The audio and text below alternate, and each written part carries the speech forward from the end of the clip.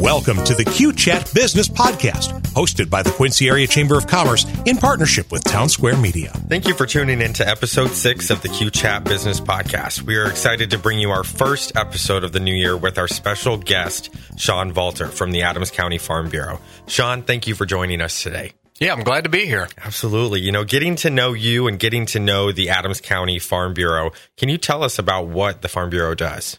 Yeah, Farm Bureau is an association, so members pay dues, and then we represent them.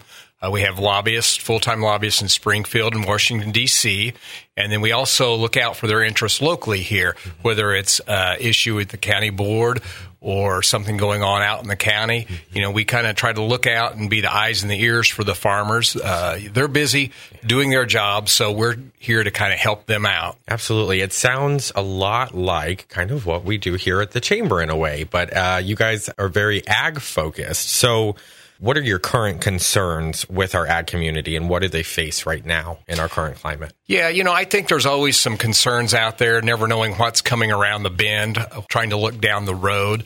But farmers are pretty optimistic. Obviously, we deal with a lot of different issues thrown at us each year, whether it's weather conditions that are out of our control, or whether it might be a piece of legislation coming down.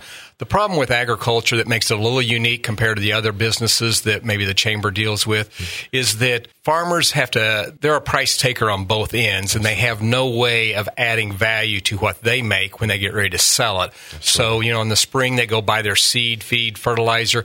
You know, they're paying a retail price for that, have no control what they pay for it. Sure. They plant it, grow it all year, take it to the market in the fall, to the grain elevator, and then they just get whatever the market is willing to pay that day. Wow. So throughout the year, or throughout the years, if the state or the federal legislature passes some type of what I would call an unfunded mandate, the farmers have no way of passing that cost along with their final product. So I think that's why Farm Bureau is very important, to be out there to look out for the farmers' interests. What's your personal relationship with ag and the Farm Bureau? What brought you to where you are today? I grew up in southern Illinois. My family owns farms down there right on the Ohio River. Cool. Went to University of Illinois, got an ag econ marketing degree. And my first job with Farm Bureau right out of college was Anna Jonesboro, right south of Carbondale. Okay. I was down there almost 3 years, and the opportunity came up to interview in Adams County, and I had to get the map out and figure out exactly where Quincy was. But after I figured that out, I got hired here in 1993. June 1st, 1993, it rained every day. Yeah. And then pretty soon we had the flood, as most people remember. It was a great opportunity for me. It was kind of like baptism by fire. Yeah. I met a lot of people right away with the drainage districts and other entities that I probably would not have had it not been for the flood. So it was actually a good indoctrination into Adams County and the Quincy area. So. Absolutely. No, I always talk about how there's opportunity and adversity. And with that, it looks like you really reap those rewards with getting to know those people, especially during such a weird time like the 1993 flood. So that's really cool. Going a little bit further into agribusiness, how does our ag community impact our local economy, and how does it impact it statewide as well? I think when you look at Quincy and the tri-state area in general, we are a rural community, even though we feel like we're a little metropolitan here in Quincy. It's ag that's driving the economy here. When the farmers are doing good, the other businesses tend to do good. There's a lot of trickle down. Every time the farmer's making a little money out there, he's coming to town, buying a new truck, doing this, doing that.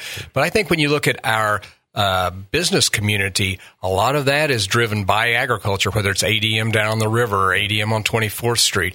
You've got Titan Wheel, they're making the rims for a lot of, or most all of the agriculture, equipment. Yeah. So when the ag community is doing good, Quincy community, business community, I feel is doing good. Absolutely. It sounds like it goes further than just the farmer or further than just the individual receiving the product. It is the total local economy. And, as far as that, it all trickles down to the state and then locally as well. So, no, I think that's great. I really kind of want to jump ahead, and I've got some more interesting questions I had to ask a little bit. I was wondering, I was like, I know ag isn't just all farmers all the time. It goes beyond that. So, and this is speaking to future retention and attraction for Quincy, Illinois. How does the Farm Bureau work with local schools to promote like FFA and other ag-related fields. Is that some involvement that you have there? Yeah, we work very closely with the FFA chapters, and it's really great. Quincy finally came back online a few years ago and has a full ag program, a dedicated ag teacher. Kelly Wyman is the FFA advisor. So that's great. So we have 5 chapters in Adams County, one in every school district now. So that is great. We also partner with U of I Extension. We have a full-time ag literacy coordinator, and she goes into all grades, but concentrates more maybe on the grade school level to teach the younger kids, where does their food come from? Yeah. What's the food and fiber industry like? How does ag play a role in their life? And I think a lot of people, general consumers, maybe lose sight of exactly, I can get food, I can go to the grocery store, but it goes beyond that. It starts at the farm gate. And I think probably Quincy has a pretty good handle on that. When we have the farmers market downtown, Absolutely. What a great opportunity for people to go buy directly from a farmer. And we have some local restaurants here that, they publicize that they're buying local. They're buying from local producers.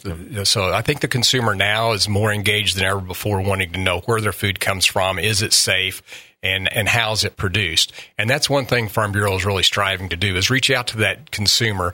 We're here to answer their questions and, maybe take a load off their mind if they do have concerns about, what goes into my food, and how does that all work? And I think a lot of people also feel like, well, all that's grown here is corn and soybeans. That's not what I'm eating. But, if you go into the grocery store and pick up any cake mix or box of any type of, food that's processed at all, you'll see soy meal and soybean oil and things like that. That all started with a soybean field, maybe possibly here in Adams County, that was produced down on the, on the river. Yeah, so. Absolutely. And with that comes a lot of advancements in technology. Can you talk about the importance of other ag-related fields like ag mechanics as well? Those people, I would say like diesel engineers, I'm sure they work closely together. I just don't know exactly how that goes in hand. Yeah, I mean, it takes an army to put a crop out, and it's not just the farmer sitting on the tractor anymore. It is becoming more and more integrated into electronics. One thing that I've seen in the last, probably 10 to 15 years was the use of GPS satellites, the global positioning, knowing exactly where you are in the field. So now you can soil sample and grid sample down to a quarter of an acre. Yeah. And then when you go to apply fertilizer, you're only applying fertilizer exactly in that field where it needs to be, because the machine knows to shut off and turn on based on those soil samples that were taken. So we're able to save the farmer a lot of money by not over applying chemicals or fertilizer that's not needed, and it's way better for the environment as well. So I think technology has come a long ways, and as in any industry, it is just so rapidly changing. Absolutely. And so we do need those younger people to, be involved in the ag community, and there's a lot more than just putting the seed in the ground, obviously. Absolutely. How is the Farm Bureau working to attract newer generations besides FFA and those categories? Well, one thing we just really, obviously, locally here, we give away 5 $1,000 scholarships for students that are going into an ag-related field. And we always encourage everyone to apply. They do have to be Farm Bureau, their parents have to be Farm Bureau members. But, because there's a lot of industry that gets its way back to agriculture if you look at it. So we always encourage the kids to explain how your future career may impact agriculture, and we've awarded them to people going to nursing school or things like that, because the rural areas really need great health care. So it is hard to get kids to come back to the farm or come back to a smaller area once they go away to the university. It's one of those things, once they see the bright lights, it's hard to get them to come back. So, and the nature of agriculture it's just really tough for someone to start up because of the large amount of equity it would take to get started in agriculture. Yeah, so. Absolutely. When you mentioned Farm Bureau membership, can you have a passion for ag and also be a member if you're not, per se a farmer or someone? We have two classifications. We have our farmer member that is actively involved in production agriculture. Sure. That's $50 a year. And then we have an associate membership. That's $20 a year. Wow. So if someone wanted to, and you get some trade publications and some information from us. So for that $20, you can support agriculture, support Farm Bureau. So yeah. Absolutely. Talking about some of those students and the education aspect of that. So John Wood Community College currently has a strong ag program, and Culver Stockton has recently added ag as a focus. Why is higher education rather essential for our region in the area of ag? Yeah, John Wood does an excellent job of, they got excellent facilities, excellent instructors, and, they pull from a large area of kids coming here just for the ag discipline. So it is, I think the local education system has recognized that, and that is important. But because of the technology, like we just talked about, and things changing so much, you really need to be educated and up to speed on things. And it just, if one person's going to try to run the whole farm himself, he has to be an accountant, he has to be a chemist, he has to, it just goes on and on for everything he has to do. So, and that's great that Culver's come on board, because obviously John Wood, you just get 2 years out of it. And if this is an opportunity to cross the river and finish it up right over there, that's great. Absolutely. Yeah. Absolutely. Do you think the ag industry is an entrepreneurial field, and why? I think it definitely is. I mean, you have to be self-motivated to get out there and work in all weather conditions. And like we talked before, you're at the mercy of Mother Nature. And we've seen here in Adams County and the other communities, entrepreneurial ventures starting up here, doing more what I would say garden type, or that's what the consumer's going to think of, more of edible garden type varieties of things, and they've been very successful. Like I said, it goes back to people wanting to have a connection with who's growing their food and how safe is it, and what better way than knowing the people that are growing it. Absolutely. How big of a team do you have with you at the Farm Bureau, and how in depth can you go with that? As far as staff, it's myself, and then I have a bookkeeper secretary, so there's just two of us out there. But I have a board of directors of 25. Wow. So it's a large board, but what it is if you look at Adams County, geographically it's large. There used to be, I believe it was one or two from every township, but we have a lot of townships. So that's kind of how it originated. But I like it because I have a good mix of people. I have some people that have livestock, some people that are only row crop, some people that are a little more agribusiness focused than maybe just production agriculture. So it's nice to have that mix when you're trying to make a decision, especially on a local decision, What out of that mix is, what stands out the most to you? What is something that you really get excited about when it comes to agribusiness? Yeah, I think it's just the opportunity, because farming can be very lonely, because you spend a lot of hours out in the field all by yourself, and there's really it's not like going to the office and then checking out. Mm-hmm. When you come, a lot of times their wife is the bookkeeper and is assisting in the farming operation. The kids are too. So there's no escaping it. It's 100% all day, especially livestock, 7 days a week. I mean, they don't take any time off. Right. You got to feed them, milk cows, you got to milk. So, I think there's a little bit of an opportunity for Farm Bureau when those guys come to a Farm Bureau meeting, or we go to Springfield to lobby, and it's an opportunity for them to escape. They're still involved in agriculture. They're still learning, but it gives them an opportunity to talk to other people that do the same job they do that they necessarily don't. You can go to the coffee shop, but that's your neighbor. Yeah. What really strikes me when I first moved up here is the size of Adams County. You have 4 outlying school districts. So we'd have someone come on the board maybe from down around the Payson area. Yeah. And, they may not have known the people that are sitting across the board table from them. It's up by Minden or Ursa, just because of the geographic area of Adams County. I mean, the county I grew up in has no stoplight and a couple stop signs. Yeah. You knew everybody. Almost everybody's related. Right. So it struck me as odd. How could these guys be in ag, be farmers, and not really know each other's farming operations? Absolutely. A family community is what it sounds like. It feels like a very huge family community. It is. Very important. Yeah. Absolutely. Yeah. What's one of or two of your most proudest moments while serving the ag community?